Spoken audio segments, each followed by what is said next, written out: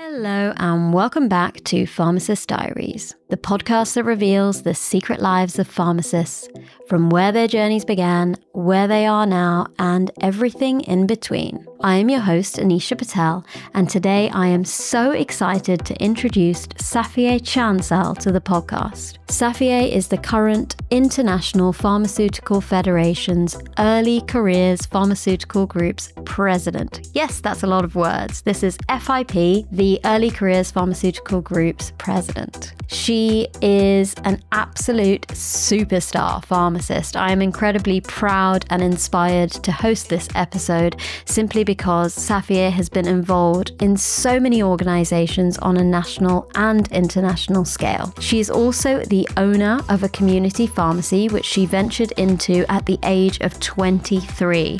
What an incredible and inspiring achievement for her as such a young pharmacist to go out and own your own pharmacy. We talk about this experience of entrepreneurship, owning your own business, as well as having to travel nationally and internationally for all of her other commitments within the pharmacy profession. She is an inspiration to young people, and I really hope that you guys enjoy this episode. Please go and check out FIP's website, check out the Early Careers Pharmaceutical Group's page on there. Once you become a member with FIP, you can automatically become a member of the Early Pharmaceutical Careers Group.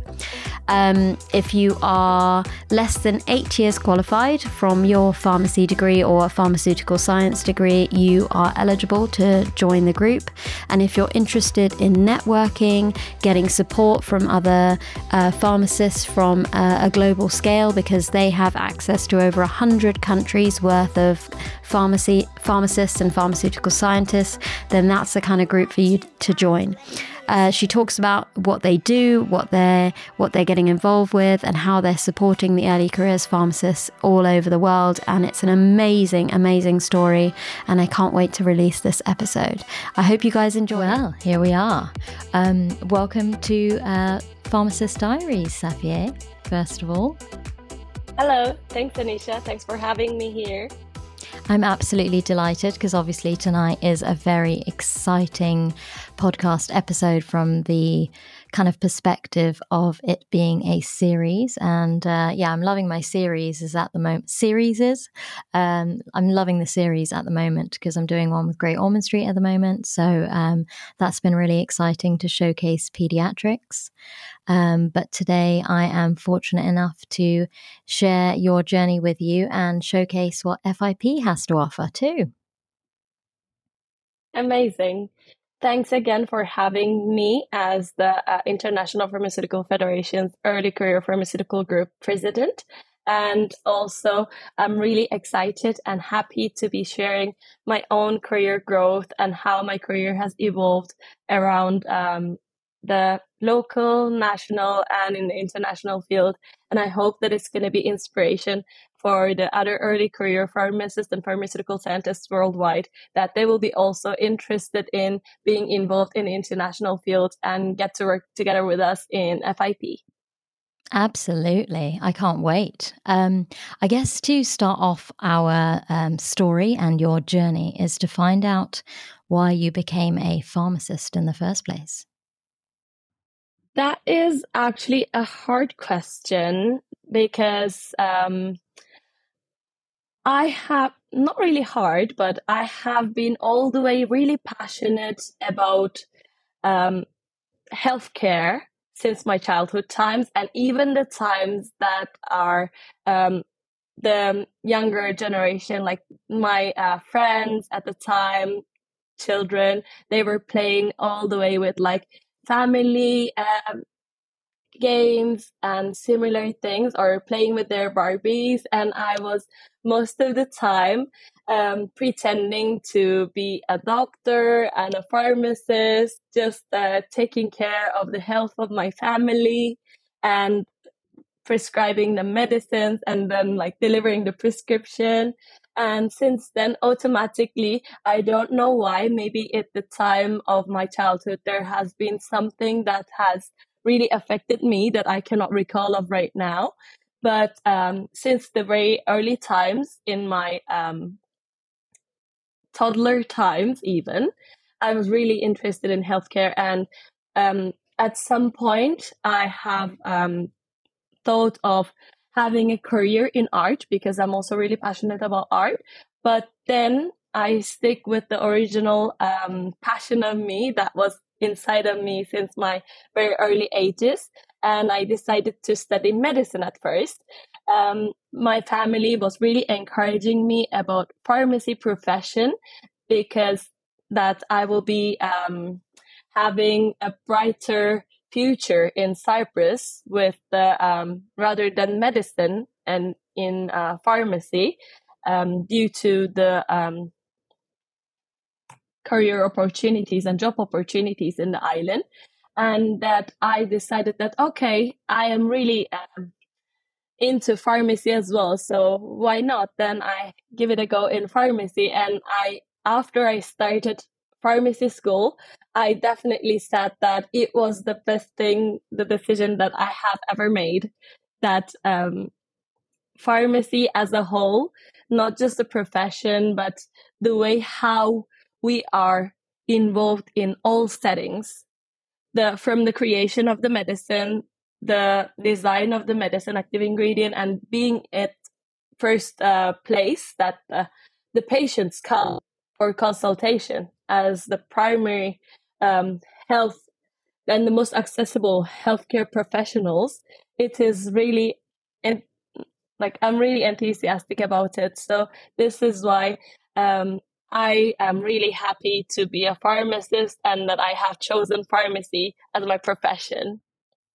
Yeah, that's an amazing kind of a story. And also, I love the way that you kind of showcase how it's true. Pharmacists are involved from the start of a medication being created all the way to the end of the line in terms of how it reaches the patient and everything in between. So that's, yeah, a really a great part of our profession, gives us the variety in all the jobs that we can do, and makes it a wonderful place to be, really. If you like science, then yeah, it's great.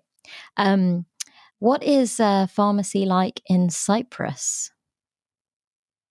So mostly in Cyprus, we're having not as broad career fields or specialization fields as in other countries. It is usually community pharmacy that is the most preferred and the most common specialization area. And then there is the hospital pharmacy, as well as industry, very smaller scale compared to community and hospital. And of course, there are other like supply chain and similar career fields for pharmacists. And because it was the most common and that I found myself more fitting in community pharmacy, I have decided that I would be a community pharmacist. But of course, it has been taking me a little bit of time in order to decide on that. Fair enough. And what was what's university like as a pharmacy student in Cyprus? I assume that you studied in Cyprus for your degree. Yeah. Yeah, so I studied all the way in Cyprus, but for my university, I went to Famagusta, another city in Cyprus. I studied in EMU. It's a state university that pharmacy school was established very recently. It was the second pharmacy school in the island that I have went to EMU. We had a lot of nationalities and students from different backgrounds and countries. So it was international, and I studied B Pharm degree there. And at the time, because it was pharmacy school was very new in the island as well, like in 2-3 years of time at the time that I started studying. With my friends, we have been searching, and that we came up with the idea about founding the first pharmacy students association there. So after establishing with my friends, 7 different friends, that I took the lead to establish the association, the society there. It has been improved a lot with the campus life, that we have been really active organizing public health events, not only for the public, but also for the pharmacy school and other healthcare schools, so that it will be fostering the interprofessional collaboration, as well as advancing in our education with the help of our professors. We I even love organize that. international congress. Oh, amazing. I love that. In terms of the curriculum, I'm Mm-hmm. asking you these questions out of Mm-hmm. curiosity, to be honest. Yeah. In the UK, pharmacy starts off pretty much very much sort of biology, chemistry.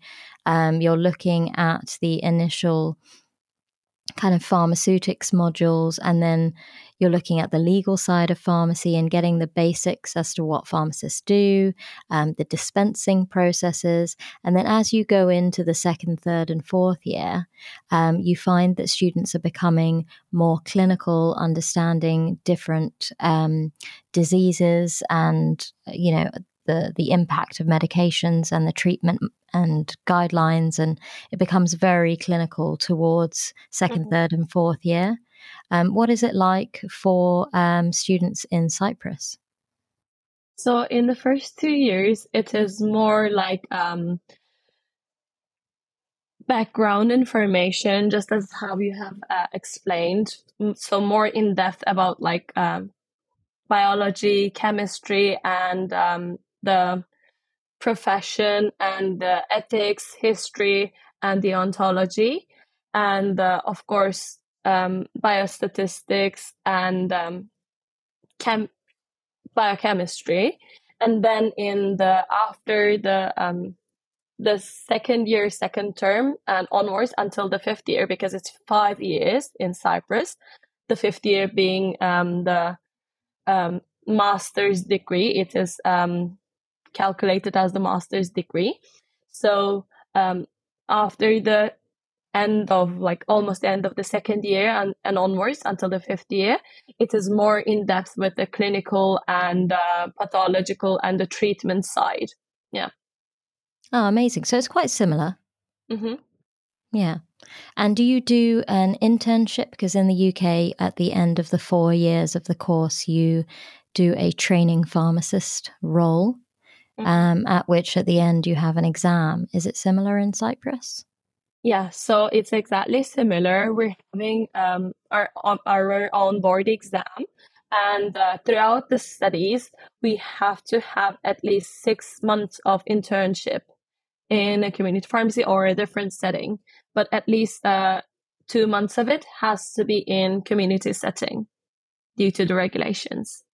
Okay, interesting. And do you have to find those opportunities on your own, or do the universities support you with that? Yeah, it's usually on our own.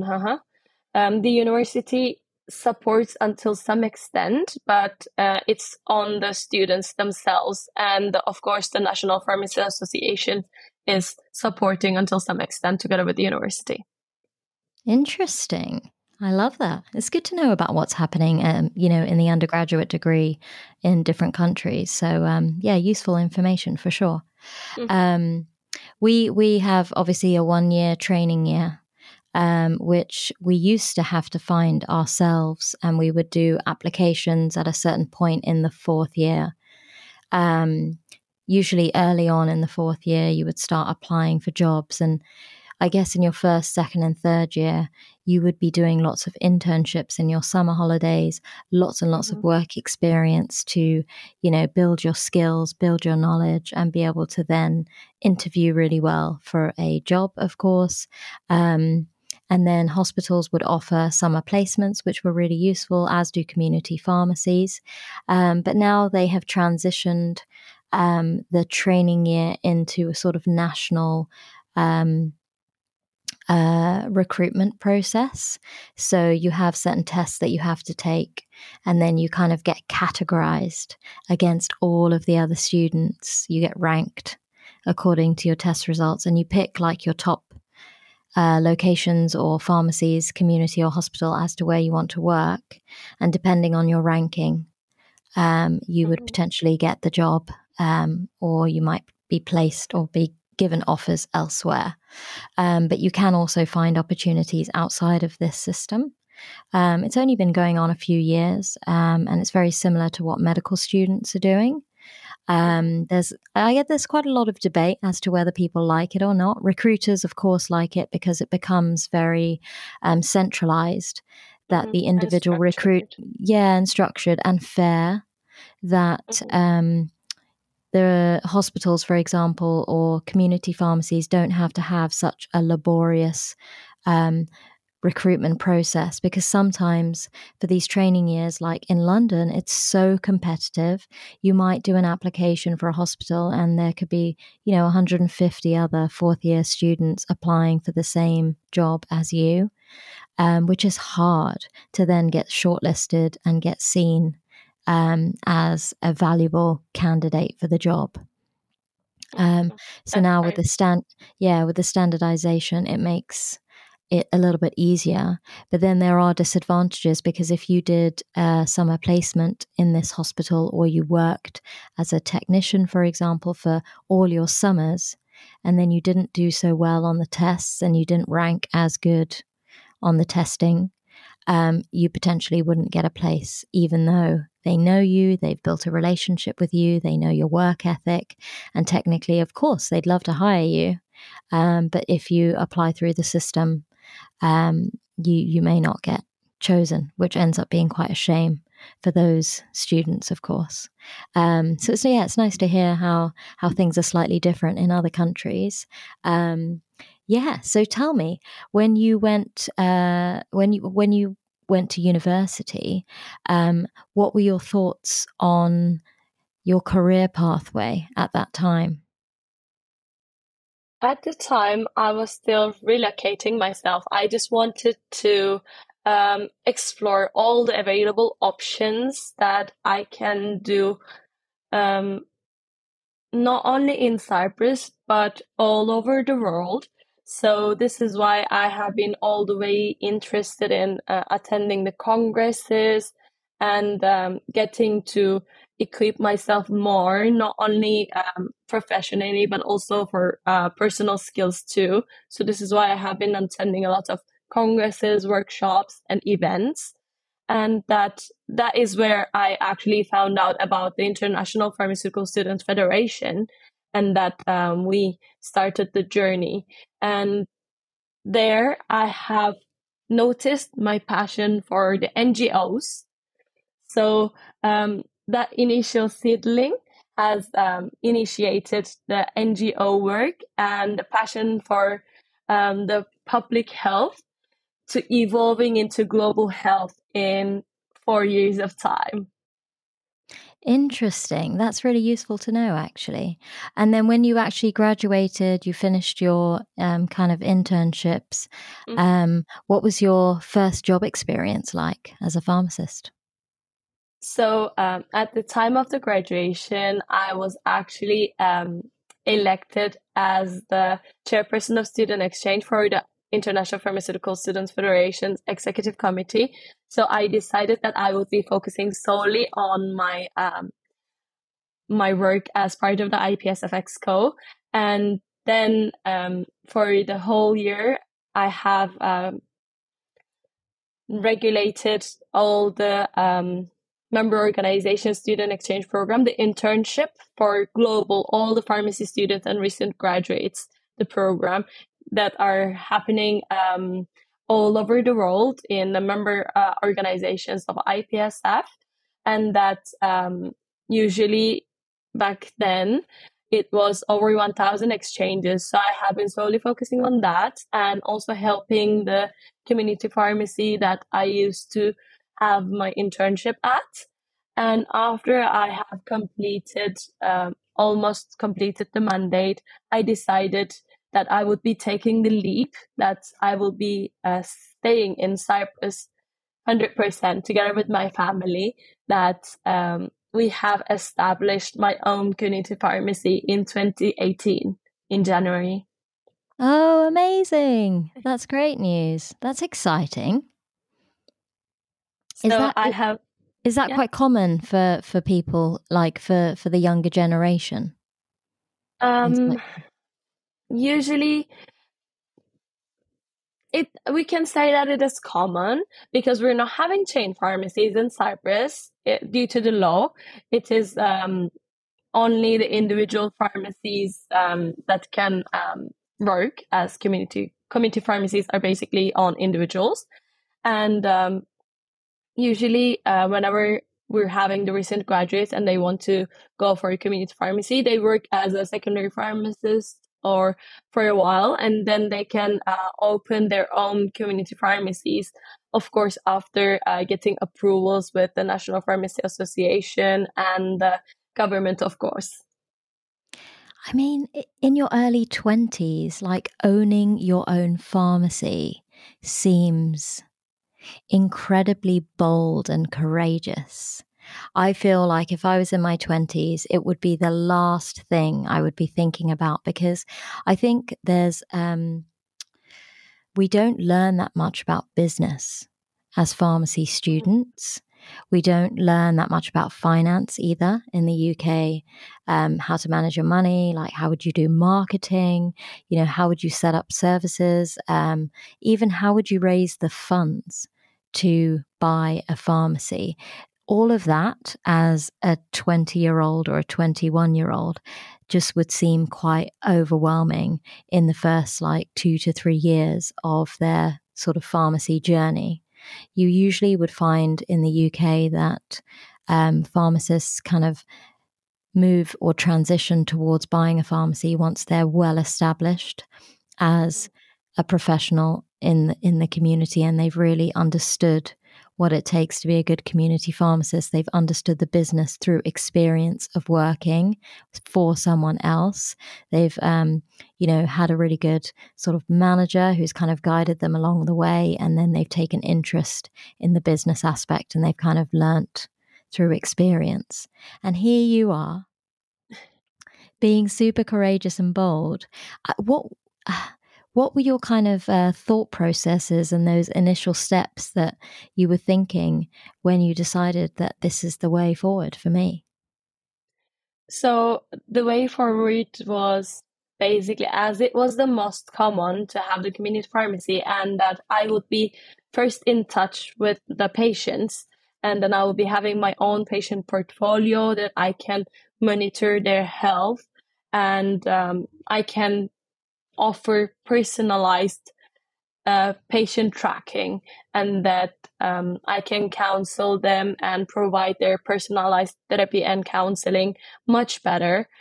This was my motivation, but of course, with the economical and financing parts and managing a business, it has been a challenging part to make the decision, and also in the first 2 years in order to fully establish and having everything set on a good foundation. It has been challenging, to be honest, but I'm happy that I have been having the support of my family and my close ones, that I have, I can say that I have achieved it with the help of them, that they were there with not only being there by my side and supporting me with their words, but also with the family supporting me in a financial way as well.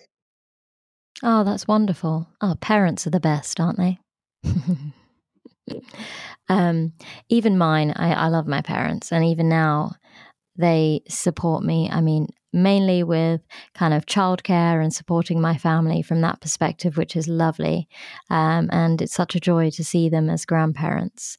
But I can imagine that taking ownership of something so big and taking responsibility for something also so expensive, as a very sort of young 21, 22-year-old, it's such a big commitment. So it clearly demonstrates how determined you are. Like you said, you're doing it for the patients, and you're doing it to build your own portfolio of patients and not kind of work for someone else. And that independence clearly is being demonstrated even by setting up, the pharmacy society while you're at university. And, you've got that idea that, hey, let's build a community with your friends and build a society that can support the public, that can support other students in university as well when it comes to public health, and showcasing what pharmacy is all about. I love that. Mm-hmm. That's great. And I have also worked with the university after the graduation and during the studies, so that was one of the ways too that I wanted to sort of kind of be my own boss, just as how you have mentioned. So to be independent, and that I can set up, of course, with laws and regulations, the vision that I have been seeing for the pharmacy, for the national way, so that I can support. This is why I have also been really encouraged to take active role in the National Pharmacy Association too. That's a great idea. Yeah, no, I love that. That's great.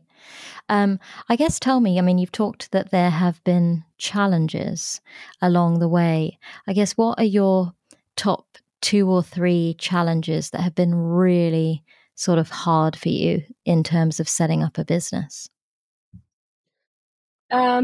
So the main challenges were basically because I have worked in a different part of the city, that the pharmacy location that we have chosen was the place that I actually was born and grew in that area, Küçükaymak area in Nicosia. And it wasn't a place about like me having an experience as a pharmacist, because every area or like town or city is having different patient portfolios and like different medicine setting, I can say. So this is why it has been one of the challenges at the first time that I have been selecting the medicines and creating the medicines list and overseeing, just like with the prediction part, in order to predict at first. And the second most challenging was about, as I wasn't already over with my mandate, it was 2017 and 2018, and I have established the pharmacy in 2018, that I had to travel for going for face-to-face meetings and the World Congress and work there on a voluntary basis. So I have been having challenges that we can only close the pharmacies as for 8 working days throughout the year due to our regulations. So this is why I had to have a local pharmacist, even though the pharmacy was really recent. So that was the other most challenging part. And about if I can think of a third, I think actually those 2 were the major challenges. And like considering about the business part and the choosing, predicting at first and having to travel at the very first year, and having someone else to work as the main pharmacist there, and that I had to also work on my own because I have been having locum pharmacists on particular intervals. And until last year, I have been working on my own, even though it's been already 5 years. Yeah, that must be really hard. So you're getting involved with sort of HR when you're having to recruit people, you're having to interview, look at CVs, and that's quite a big responsibility because at the end of the day, you're hiring someone to look after your own pharmacy. That's like your baby, and you want them to have the same values as you and treat your patients well, and you have to train them to do things the way that you prefer within the pharmacy. You have to deal with staff sickness and annual leave and paying people. And it's a lot of responsibility when you start building a team, right? But again, when it comes to a learning experience, it's a huge learning curve. And once you kind of step into it and you kind of, take that bold move that, hey, I'm doing this is happening. I think you learn at a fast pace, and you just learn from experience and you learn from your mistakes on a day-to-day basis. Or this didn't quite work this time, so next time I'm going to try it this way. And you just improve day by day. And like you said, you've got your family support, so hopefully you've been able to have lots of conversations with them, like, I'm frustrated about this, what can I do? And I'm sure your parents and your family have provided you a lot of feedback that has supported your journey. Even in terms of like creating a list and understanding how much to order and when to place your orders so that you don't run out of certain elements of stock. And that's challenging. I dealt with that when I worked in Abu Dhabi and importing drugs from all over the world. We didn't know how much medications that our paramedics would use on the road because we just didn't have enough data at the time to demonstrate the types of conditions that we were seeing, where we would see those conditions, how often they would come up. So, for example, how many EpiPens we might use, how many salbutamol nebules that we would need. And EpiPens took so many months to come into the country because they would come from the UK. But they would get stuck at the airport when you were trying to release the permit. So sometimes they would be there for 2 or 3 months and we'd be waiting for them to get released. Oh. And because the expiry dates are relatively short, we always got to the point where ambulances were having expired EpiPens and we were just like, we haven't got quite the timing quite right. And that was really stressful, managing stock and predicting usage and how much you need and when to order things. Did you have like a computer system, or how were you logging that? Yeah, all of it is basically monitored via electronic computing system, particularly for the pharmacy. Yeah. So it makes life a little bit easier, which is good. We did not have an electronic system. It was completely manual when we initially established. So it was a case of when the bags got returned to me for refill. So some of these ambulances would have basic life support bags and advanced life support bags. And I would have PAR levels. So if you had 32 paracetamol tablets, when you hit 20, which seems like quite a high number, I would expect them to start returning it to pharmacy because they were so far away from me, 300 to 400 kilometers, that it would take several days for the bag to even reach me. And then I would refill it and then send it back. But when they came back for refill, I would obviously be able to record manually how much was left and compare it to when I last sent out the bag. So then we started gathering data slowly. But fortunately, we were able to put a business case together to say that this is just taking too long. It's extremely time consuming and we need to go electronic so these values can be predicted. And actually we built a system where it was creating purchase orders according to our stock levels. So as the stock within the pharmacy started reducing and hit a specific level, we would then put in a new order. And also I could see live what was in the ambulance station, how many tablets, when they used it on a patient. So I was able to predict and say to them, hey, these bags need to be returned to pharmacy, I'll refill them. And it made life, it was a game changer. It made life so much easier. So I can completely understand your stress from that situation. It's very challenging, but good for you. I love this story. Yeah. It's been like that in the very first year, 2018, and then onwards that I focused to my pharmacy after completing the mandate. So everything went smoother, and I have had more control of everything as a whole, and that the system and the patient portfolio was also settled after the first year, and that I became more confident in the business management as well. Oh, that's amazing. Yeah. And the career has also evolved in the being involved in the national field in the NGO. Yeah, we're going to get to that in 1 second. Yeah. I have one more question about community pharmacy.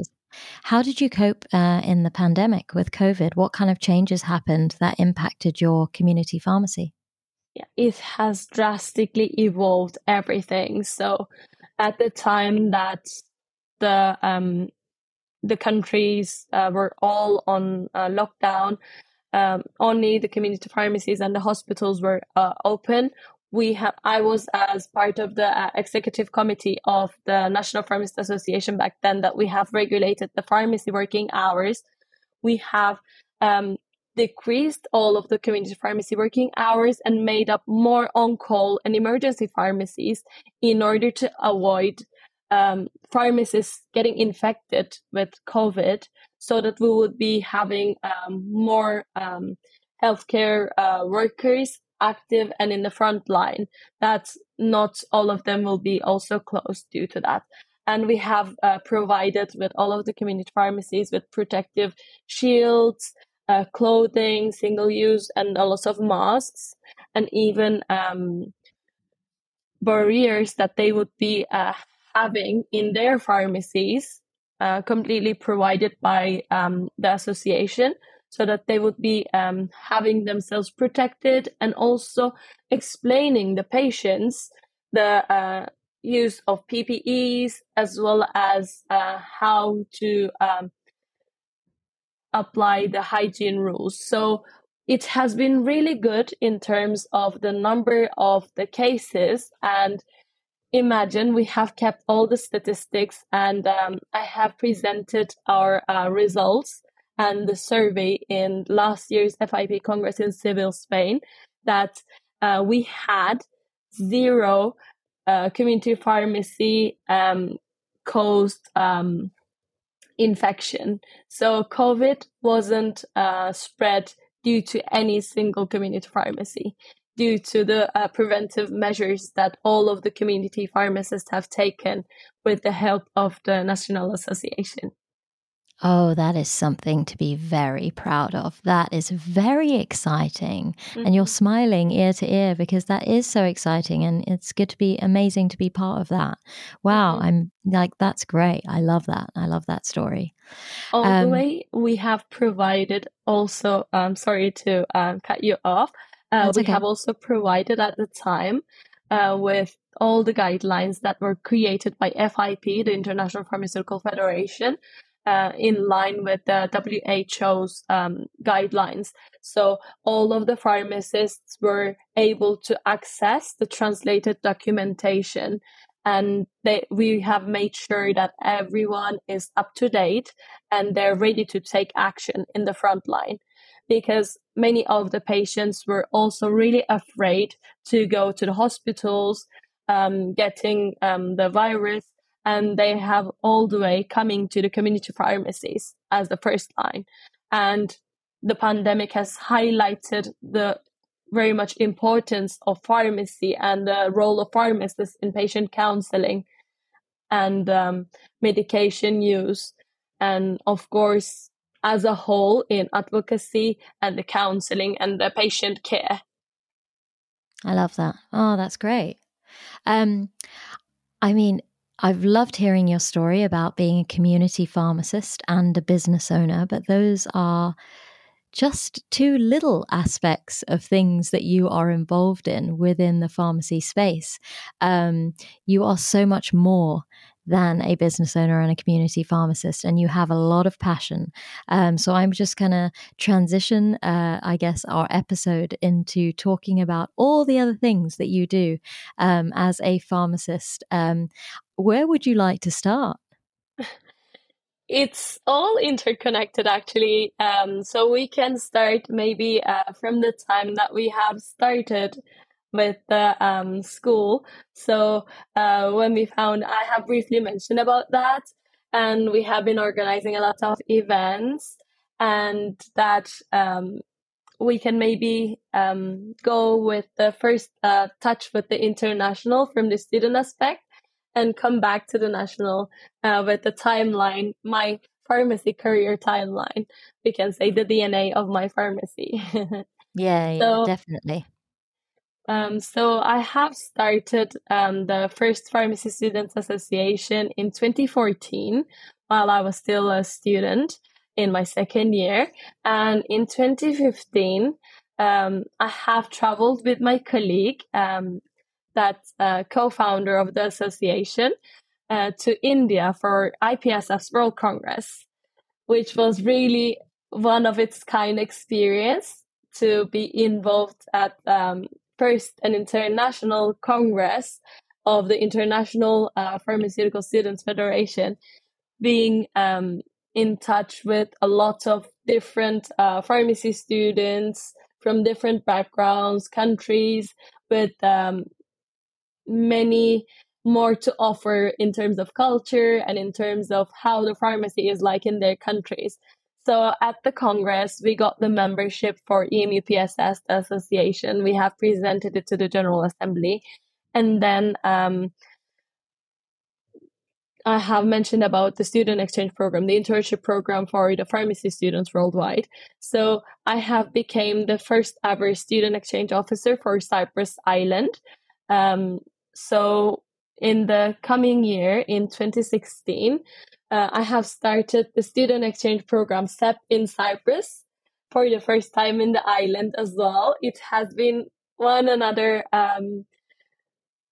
kind on its own, that it's been really unique experience getting to be in touch with different internship fields, different hosts like community pharmacists, research, university, and pharmaceutical industry, finding placements for international students from all over the world, and also creating the space for the Cypriot and the pharmacy students that are studying in Cyprus in order to experience a different pharmacy setting in a different country, to see how pharmacy is like in that country and work there for about like a month. So the internships were ranging from 1 month to 3 months, depending on the country and the setting that they were working on.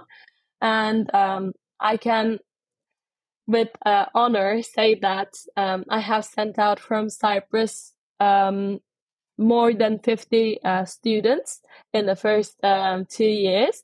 And I have hosted over, I think, hundreds, 100 different students in Cyprus. And I have arranged them a lot of not only scientific, but also social programs, so that they will be also getting to learn about the country and the culture, and that they will be putting on themselves not only professional knowledge or professional experience in order for them to use in their careers and in their CVs, but also something that they would be having in their hearts that will be with them until their later ages.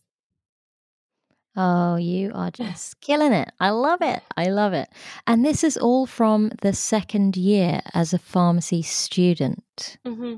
So, people who are watching or listening, you are still just about an adult, and you are here advocating for pharmacy, organizing internships for students to come from abroad to visit Cyprus, so you could showcase what Cyprus had to offer as an island, in terms of the culture and the life, as well as what pharmacy has to offer, and supporting your own country and community within pharmacy to go out and learn about pharmacy elsewhere. I have so many questions now. So, first of all, how did you manage your time because that sounds like a lot of work. And I know that you obviously were involved with that organization and that particular sort of role for a few years. But how did you manage your time in terms of studying for the pharmacy degree and doing all of this work? Because it does sound like it's very time consuming. Mm-hmm. So I was lucky that I studied all the way in British system. Actually, I studied in A-level system. Then I have completed quite a numerous number of A-levels. And in my first year, I was really lucky that everything was super easy for me. In the second year, I had to study quite a lot.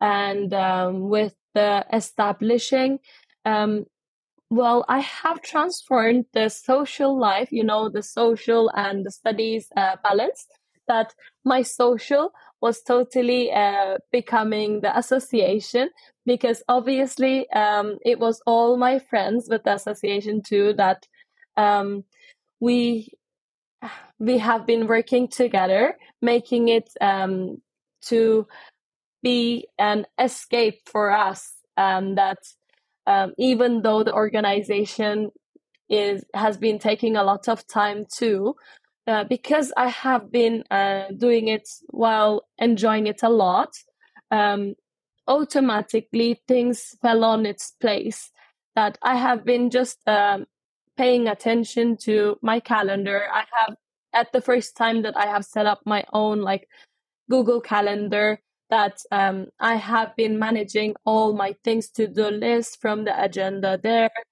that I made sure that I have been meeting my own deadlines and fulfilling all the assignments and everything, while attending all my lectures 100%, and making the assignments and quizzes and studying for the exams too. And yeah, so I have been just helping, like getting additional help with the technology, with the digital calendars, in order to manage my time. No, that's great. And I love the way that you put a positive spin on volunteering and creating a group, but also because you're doing it with your friends, it's actually formed part of your social life. So you're socializing your friends whilst doing something good for the pharmacy community. That's a great like little combination. So it's not like you're having to socialize outside. You're just, combining two things together. That's really smart. I like that. You've clearly demonstrated you are very organized, and that you are determined, and you definitely like to start something and finish it for sure. So I'm really seeing like a lot of skills coming out of this role. And you definitely have to manage your time really well in order to succeed as a student, but also succeed in a voluntary role as well. Use Google Calendar to manage your time. In terms of tasks, are you a paper-based, write everything down, or did you have an app that you use to support you to have like a tick list of all the things that you need to get done? Yeah, so I have been two-in-one kind of person. I have been having my own agenda under my hand, and also in my phone, a to-do list regularly that I have been just checking with the reminder app. And Okay. I also have a whiteboard in my room, standing right next to me, that every single morning I'm checking everything, the deadlines. I write it down every day to update it depending on the timeline. And I make sure that I am well aware of what are my tasks, or what are my thoughts, that I want to make them into a project. So I write everything down on that whiteboard, and make sure that even if I'm having a new idea, a spark of an idea, I just make sure to put it there so that I don't forget. And then I'll be chasing or planning, starting to organize and set up my timeline. And then I structure it into my agenda. Interesting.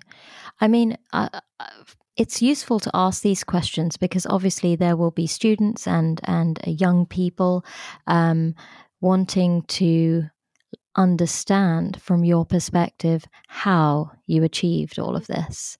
And I'm just thinking about second year students here in the UK in general. They are still learning how to be an adult.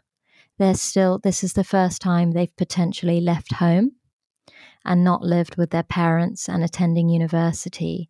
So they are learning to be independent adults, managing, cleaning their apartments, having to cook for the first time because they're usually living with their parents.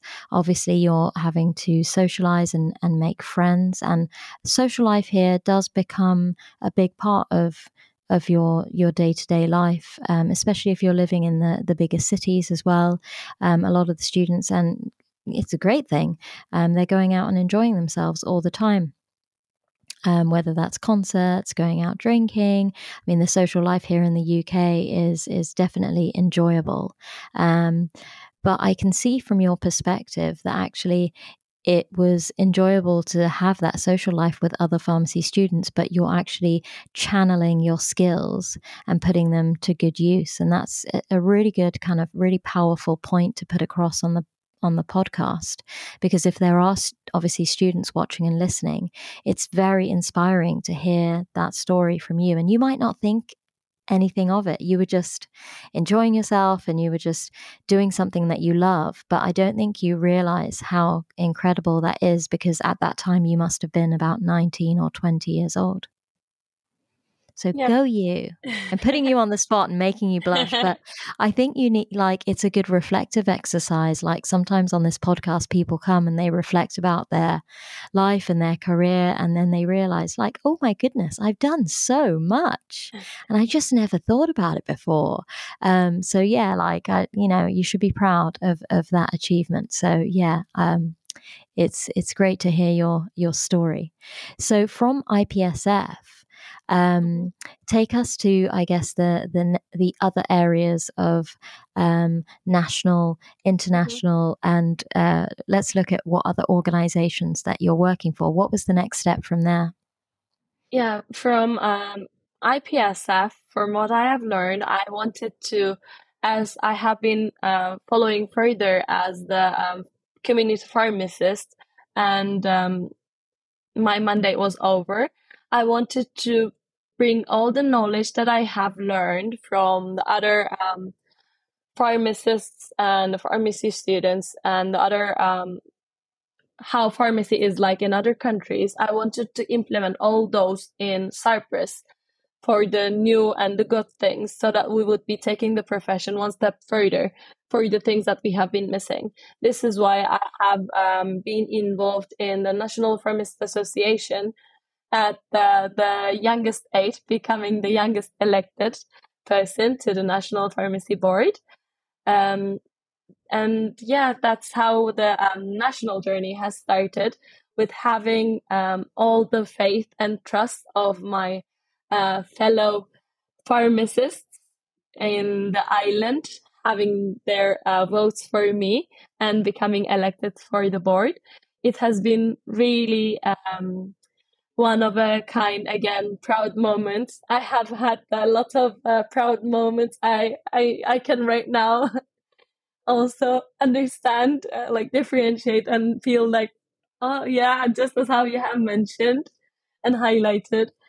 I'm really thankful for their trust that they have given for me, and that we could rekindle the association spirit for the international aspect too, because since about 10 years mostly, the association has been focusing solely on the national perspective, that we haven't been focusing on the international aspect. The association's membership, the National Pharmacy Board's membership for the FIT has been taken in, they became members in 1986. And since then, about 20s, there hasn't been much of involvement. So this is why, as I have been highly passionate about the international field, I have been involved in FIP and the National Pharmacist Association. So I have rekindled the bonds and made sure that the pharmacists in Cyprus will be more aware of what the international field is offering for us, because FIP has been all the way organizing a lot of webinars, free of charge seminars and information, and the congresses, that we can have a lot of information exchange and get to improve ourselves in the pharmacy field in many ways. So this is why one of my biggest steps in the association was sharing the information to and from the federation and becoming more involved and creating the statistical database and collection of statistical information and keeping it in records together with my colleagues in the executive committee. And of course, advocating for the rights of the pharmacists in the island. Oh my goodness. You're just one step after another, like one big, courageous, bold move. I love it. Tell me, how did you actually get onto the board? I mean, just think about a student right now or a very early careers pharmacist. Again, I'm putting you into a position of someone who just is trying to make the right steps towards a similar journey. They hear your story, they're so inspired and just thinking, wow, like you've done so much, and you do have lots to be proud of. Like you say, like there's been some really big moments, but when you look at it, it's hard for someone listening in to just be able to break that down. So I guess, were there any steps that you took to prepare yourself to put yourself into that position where you could get elected onto the board? And, what did you do to kind of get those electoral votes? Okay. So what I have done was basically at the time of my election for IPSF, because it was an international organization, it captured the attention of the national press that someone from Cyprus got elected in an international board. So this is why it has been a lucky thing for me that the pharmacists in the island got to know about me while there, because it was highlighted in the press. And at the time that I have been attending the meetings of the association, I had the chance to interact and talk with and network with many of them, that I have been sharing just my vision about pharmacy with the conversations that we had and my experiences. And with that, they have been really becoming oh wow, this has to be implemented to Cyprus too. You need to take active roles in the association. So they have automatically encouraged me with the people that I have been interacting. And I said that, okay, I will be doing it with the next election, which was coming in several months. And I didn't do any additional promotion or like election-wise promotion. I have just shared my vision for the profession and what I think that needs to be done to improve the profession in the island. That luckily, I was really lucky that the pharmacists were also into having a fresh mind in the board, that they have elected me. And what is your vision for the pharmacy profession in Cyprus? So it will be really similar to what FIP is. But I think it's not just FIP, but as a whole, all of the pharmacy organizations in the world, that the mission and the vision is that everyone will be having access to medicines in the safest and easiest possible way. And that the pharmacist are going to be equipped in the best, in the WHO model, at the 8-star pharmacist model, that we would be offering them with continuing professional development strategies and regular checkups with them in terms of like pharmacy business, and the pharmacists themselves, that they will be up to date with the information, all of them, and that they would be making sure that whenever they're doing the counseling, they would be 100% giving themselves that the patient compliance will be increased. And of course, with the rights of the pharmacists are going to be advocated to the fullest in the national and regulation perspective. Because formerly, at the moment, we don't have many of the pharmacists involved in the policy making too. So formerly, I mean. So this is why I have been mentioning about the pharmacists as policymakers too. And this is why this has been making the other pharmacists in the island more enthusiastic about my involvement too, because the association is having a huge say in policy making too, but we had to use it in the correct way, if you know what I mean. So in terms of like discussions and reaching out, becoming more visible in the ministry level and in the governmental level, to actively sharing and becoming more transparent and communicating, as communication is the key. That if we're explaining everything and we're offering our 100% to the public, and that we would be asking for the support of the government, so that pharmacists can do a lot more for the public health, it would be, of course, met. So we have been lacking a lot of communication too.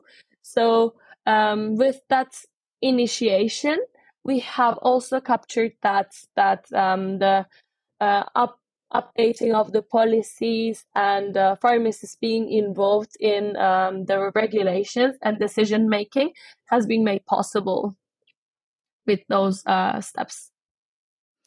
That's a great vision. And yes, you're right. It obviously aligns really well with the international mission of FIP as well in terms of the vision. So I like that. I guess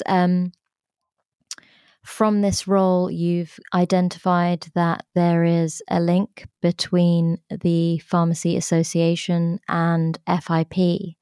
So what was your, I guess, your transition into doing work with FIP from that perspective? Because you haven't finished all the extracurricular that you're doing on the side of being a community pharmacist and a pharmacy owner and on the board of a national, pharmacy association. There's still more. And IPSF as well. So yeah, how does in terms of your career journey, what was the link to working with FIP directly? So by being in the national board, I have taken up the role of the international chair too, while being the treasurer of the association. So I have acted as a liaison to FIP.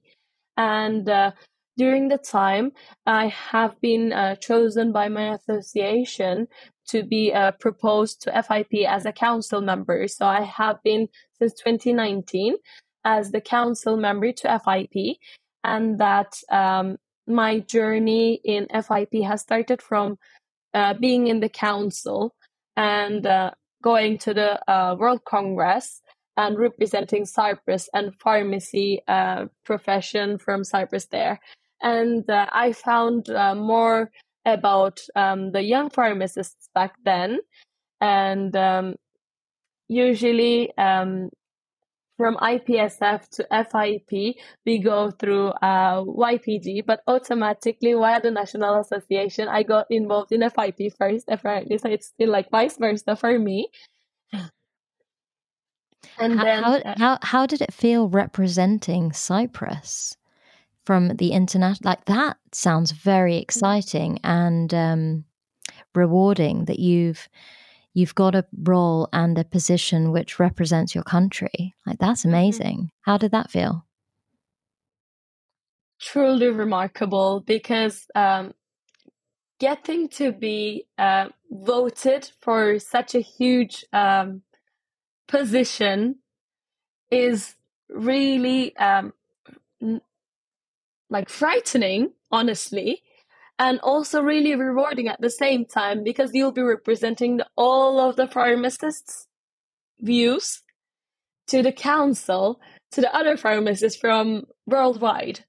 So it has been really rewarding to be in the as part of the council, hear the discussions, and also have the role to actively take part, as the council is the decision-making body of FIP2, that they're voting on the decisions, I mean. Yeah, that sounds amazing. And your network will have expanded like exponentially by being part of that. How exciting to actually meet so many different pharmacists from all over the world. And I assume obviously a lot of this is done virtually in terms of the regular meetings. But even if you're on Zoom or Teams and you're meeting all these pharmacists from all over the world, like, that must be really, really amazing to kind of be a part of that journey. Yeah, it is. And also like meeting at the different time zones, like finding the appropriate times to meet with everyone all over the world with different time zones. It's been quite a challenge, but really amazing. Like, I cannot even find the best word to explain the situation, but it's really truly fruitful, amazing to be involved in such huge federation, and getting to network, know a lot of important people from the pharmacy profession in different countries, and interact with them, hearing their opinions. It's always adding up very new experiences and new things to how you see the profession. So it transforms not just the view of the pharmacy profession, but yourself too. Like, after my involvement in the international field, I see myself growing too, and my perspective is evolving with being interacting with many other people from different backgrounds and origins. It always, in a positive way, adds up on the personality and the profession too. Yeah, I mean, being so young and being involved in such influential positions, for sure, when you're in your 20s and you're a pharmacist, your opinions are quite easily influenced by everything that's happening around you. And your exposure has been so incredible that you've just grown and been a sponge of so much information around you. And all these opinions are coming from you from probably very experienced pharmacists who have a lot more knowledge and skill. And more years in the field of pharmacy by the time they've gotten to the point to be on a council with other international members or on the board of a national pharmacy association. So you definitely will have had a huge but very exciting a learning curve. And I love that. Mm-hmm. Yeah. So much skill would have come out of all of these roles, which I'll ask you about in a second. I've just interrupted you. So yeah, you go first. So with all the meetings and the high level events, I have been also consulting to many other colleagues just to make sure that their voices are well represented. And with whatever I have been learning from abroad, I have been bringing this up for another discussion, just to make sure that they're well aware of what is going on and how we can take this or apply it if feasible to the island. So it's been a really good way of initiating new discussion and bringing up all those ideas back to my country and my colleagues. Yeah, that's amazing. I think it would be really important to ask a question about the skills that you've gained throughout this journey.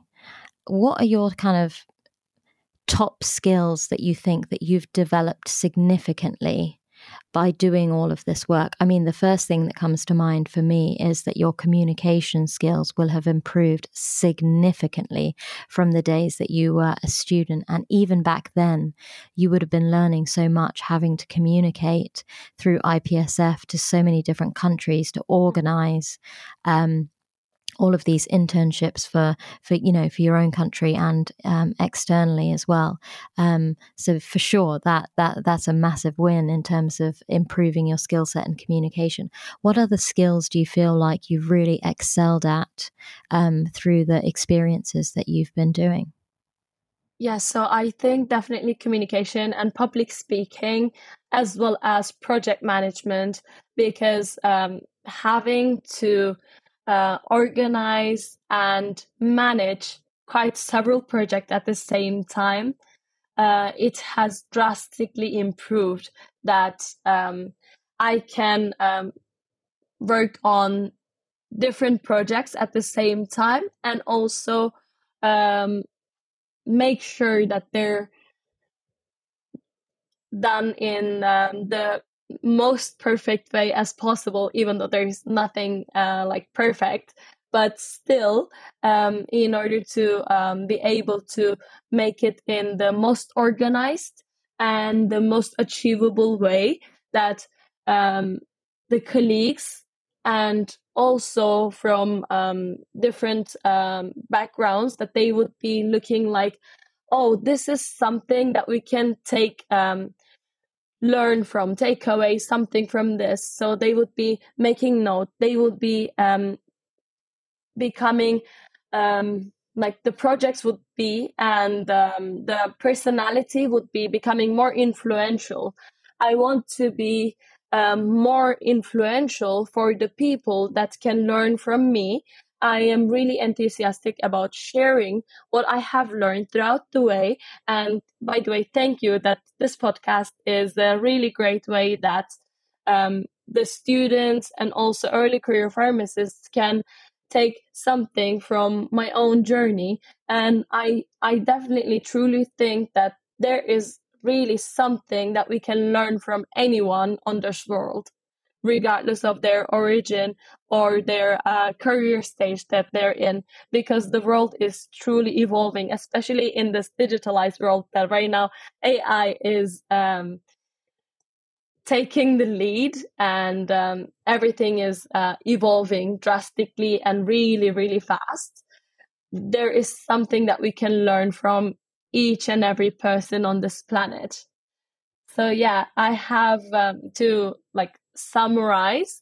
I think that I have been truly improved in the communication skills, just as how you have mentioned, and networking and public speaking, because I haven't had the courage to go on stage and deliver presentation. In my high school times, I was the shy and nerd student. And then in the university, suddenly I have just evolved into someone that's doing a lot of presentations and meeting with many other friends and promoting. Yeah. So Yeah, project that's management, great. communication. Yeah. So have you evolved from notes on your phone and Google Calendar and your task lists on your white calendar in terms of project management? Are you using any specific apps which support you to manage all the projects that you're working on at the moment? So I don't have any particular app for the projects and the progress managing. I'm still on like old school with that, with the projects, Cool. with the I have been using everything on the drive, like putting and storing everything on the drive. I have live working document that whenever I have something in my mind, just as how I have mentioned, whenever I wake up in the morning, first thing I note down all those ideas and I make sure that everything is on the drive. That whenever I log in from the phone or from the tablet, I can just add it online to the document too, in case that I would be having a new idea. And one section that could be incorporated into the report or maybe incorporated into the project. Yeah. No, that's great. It's good to be old school and whatever works for you. In terms of project management, in the last few years, I've discovered two apps actually, and initially they came out through the podcast because there was just so much to manage in terms of people I'm interviewing, when am I interviewing, when are the podcasts getting scheduled, the social media, the emails, going on LinkedIn and actually connecting with people, attending, networking events or conferences where I can meet people that I can potentially ask to come on. Like there was so much to do in the initial stages and it felt very overwhelming to record it on paper or in a Word document or just a task list because there were just so many things that needed to be timetabled. So I started using, and I also was collaborating with my husband at the time, who was supporting me with some of the editing of the podcast. So he needed to know, which episodes are coming out, when are they coming out, and what's my workflow. So we started using an app called Trello.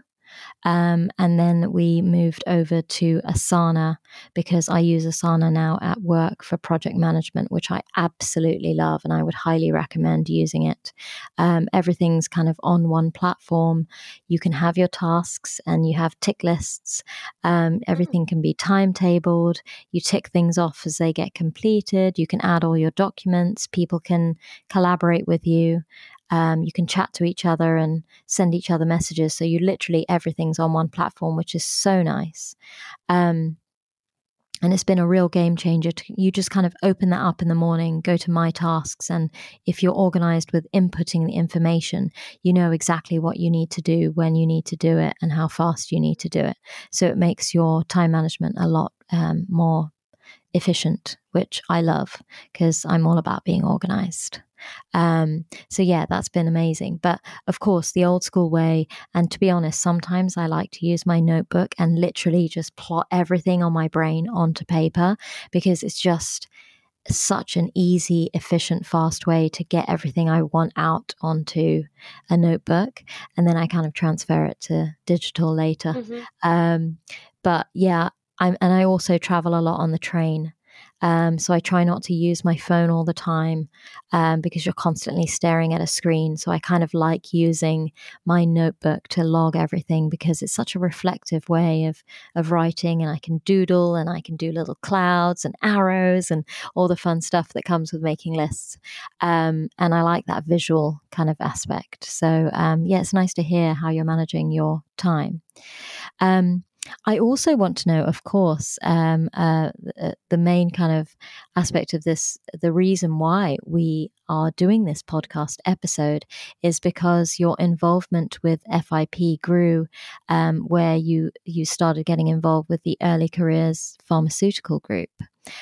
So tell us your journey as to how that started, what the group is about, what their kind of mission is, how that began, and yeah, give everyone an idea of what the ECPGs are doing. Yeah.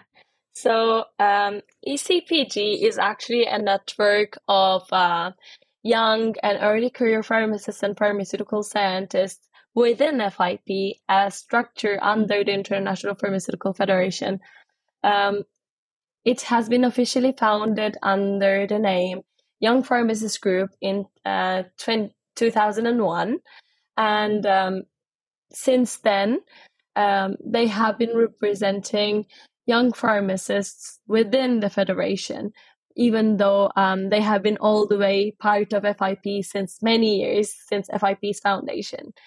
And ECPG, the name Early Career Pharmaceutical Group, we have updated it in 2022 from YPG to ECPG in order to be more involving, to be able to represent with the name too the pharmaceutical scientists and pharmacy educators, because we're not pharmacists only, and that for ECPG, the membership can be up to 8 years after graduation of the first pharmacy degree.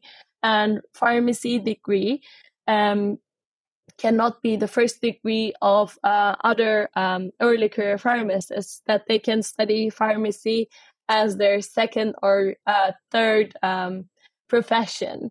So this is why we do represent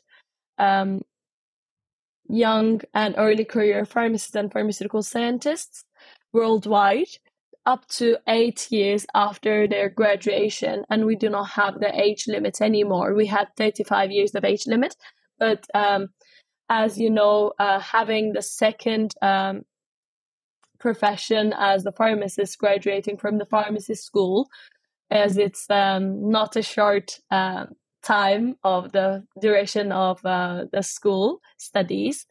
So we're representing pharmacists, pharmacy educators, as well as the pharmaceutical scientists from worldwide, and we're having over 1,000 different members from over 100 different countries within FIP CPG. And with the one other update that we've had last year was the extension of duration of term of the president from 1 year to 2 years in order to be better in line with FIP and to be more sustainable, that the projects that the president will be starting will be completed by the president in the 2 years of term with the steering committee members.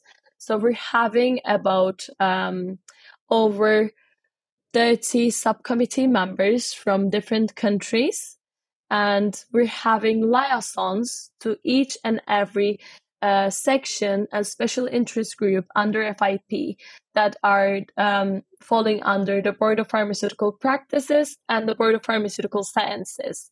So under Board of Pharmaceutical Sciences, there are the special interest groups that are focused on the pharmaceutical sciences. It can be drug development, manufacturing, drug design, etc.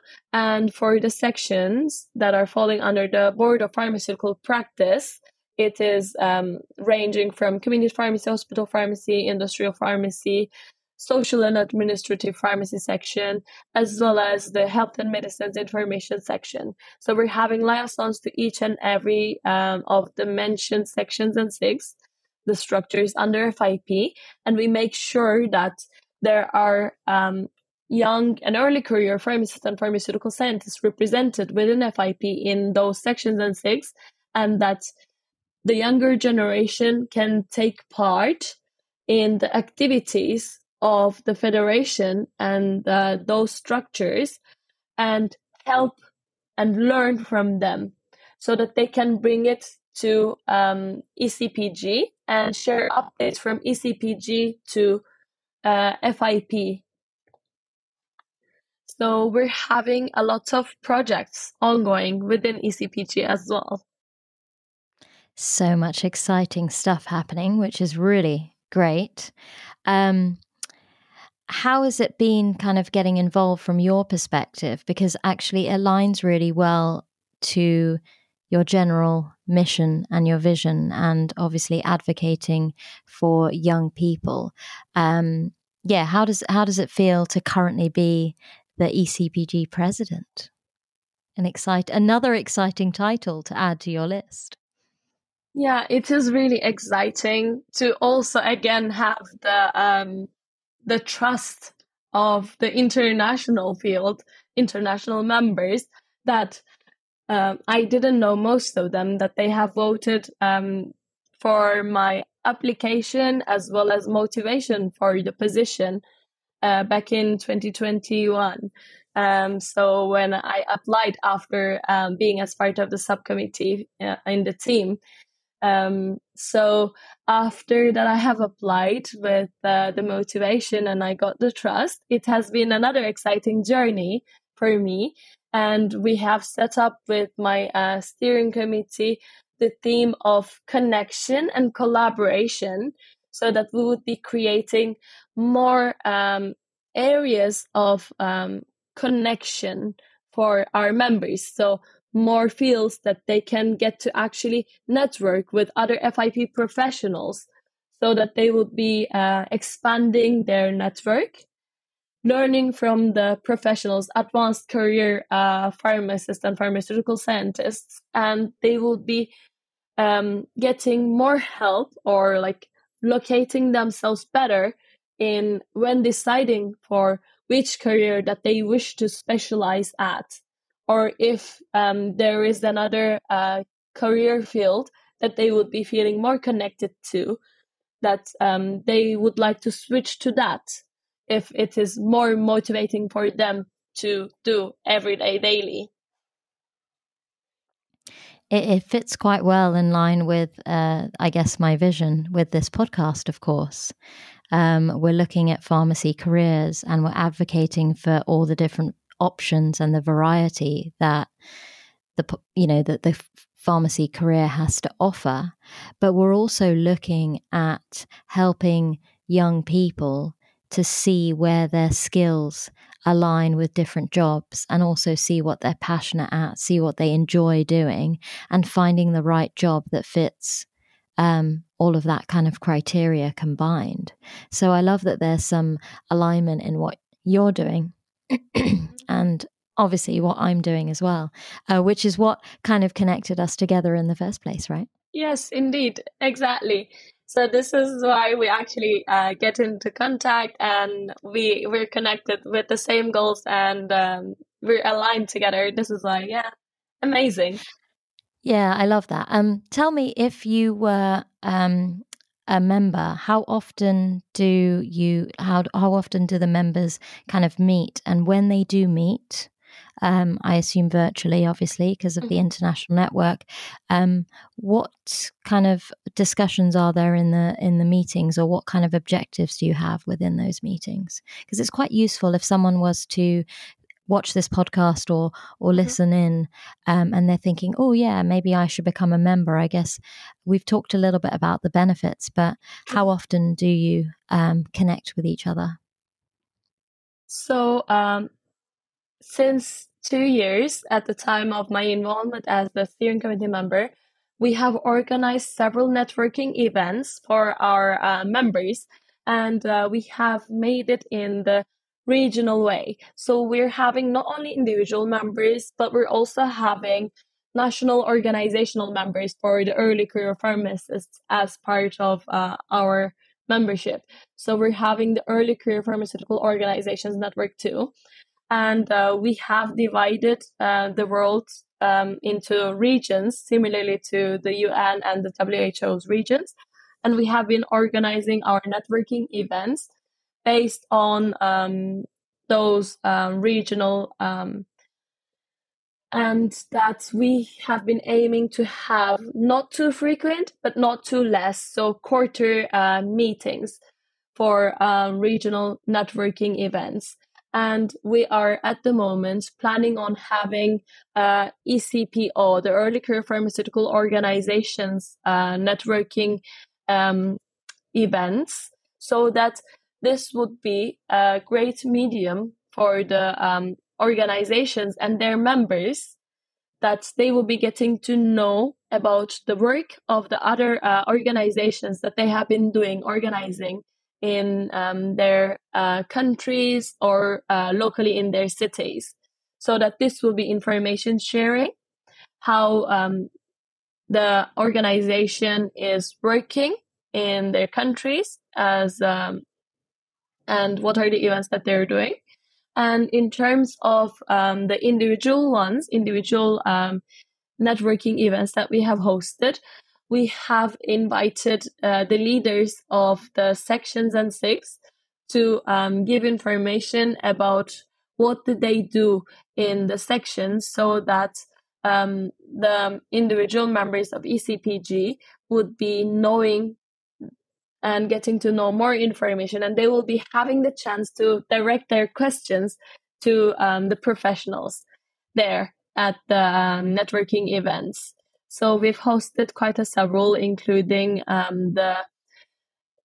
the community pharmacy section, the hospital pharmacy section, and industrial pharmacy section, that the members had the chance to join and listen to what are the activities that those sections are doing in addition to ECPG, and how they can get involved in ECPG, and they can take their further steps if they're interested in on how to become involved in those further sections and the special interest groups if they wish to strive for an international career.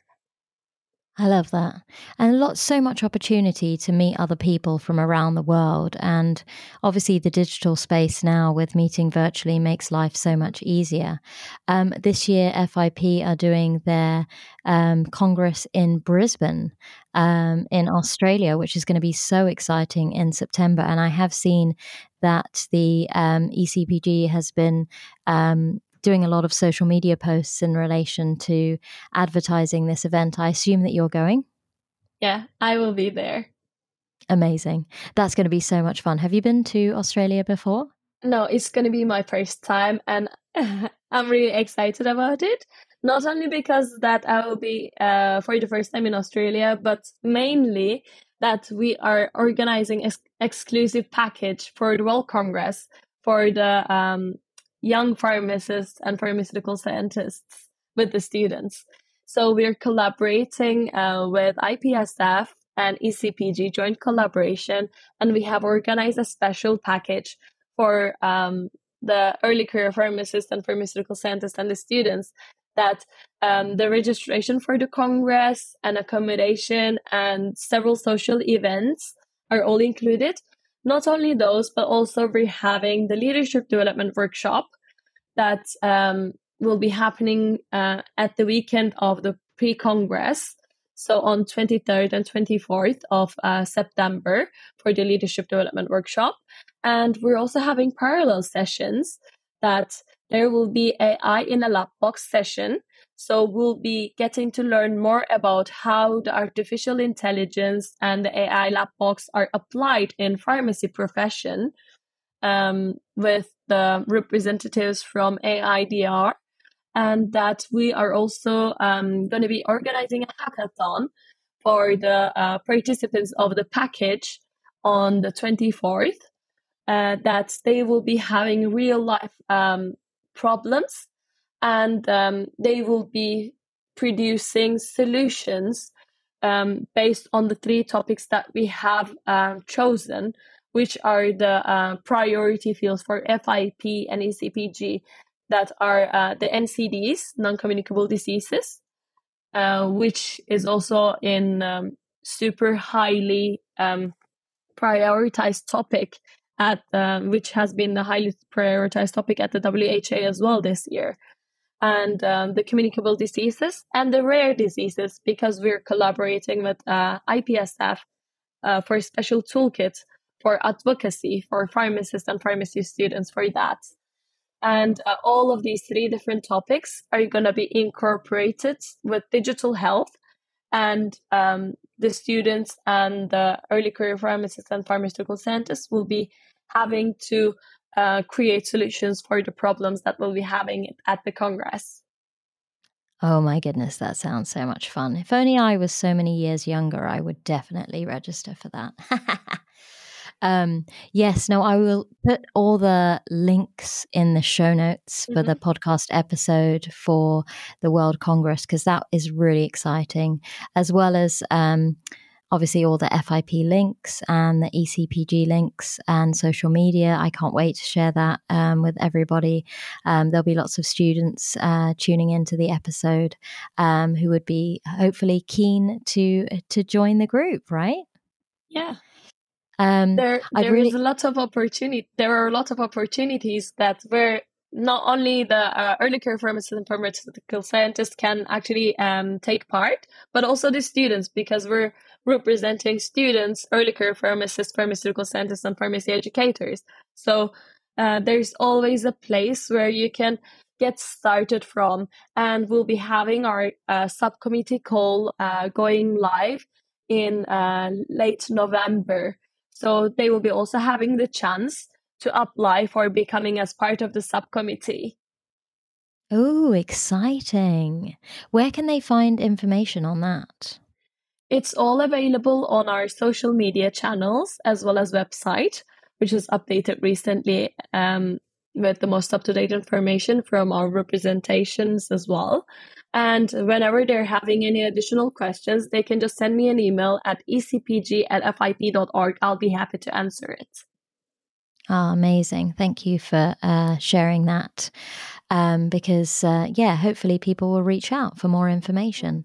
I am very aware that I've taken lots of your time, and we have learned so much about you on this podcast episode, and so much about Cyprus, so much about your journey, your determination as a pharmacist, and also your determination to advocate for the pharmacy profession. I'd like to say I'm truly proud to have had this conversation with you and hear your story. It's wonderful to see how involved you've been from a very early stage of your student life. And, I absolutely wish you all the best for what is going to be a very exciting future. Thank you so much for this podcast and this time that we have spent. I actually didn't feel it. I have just seen it in front of me that the time has been already quite a long time. Yes, but yes. I didn't feel it.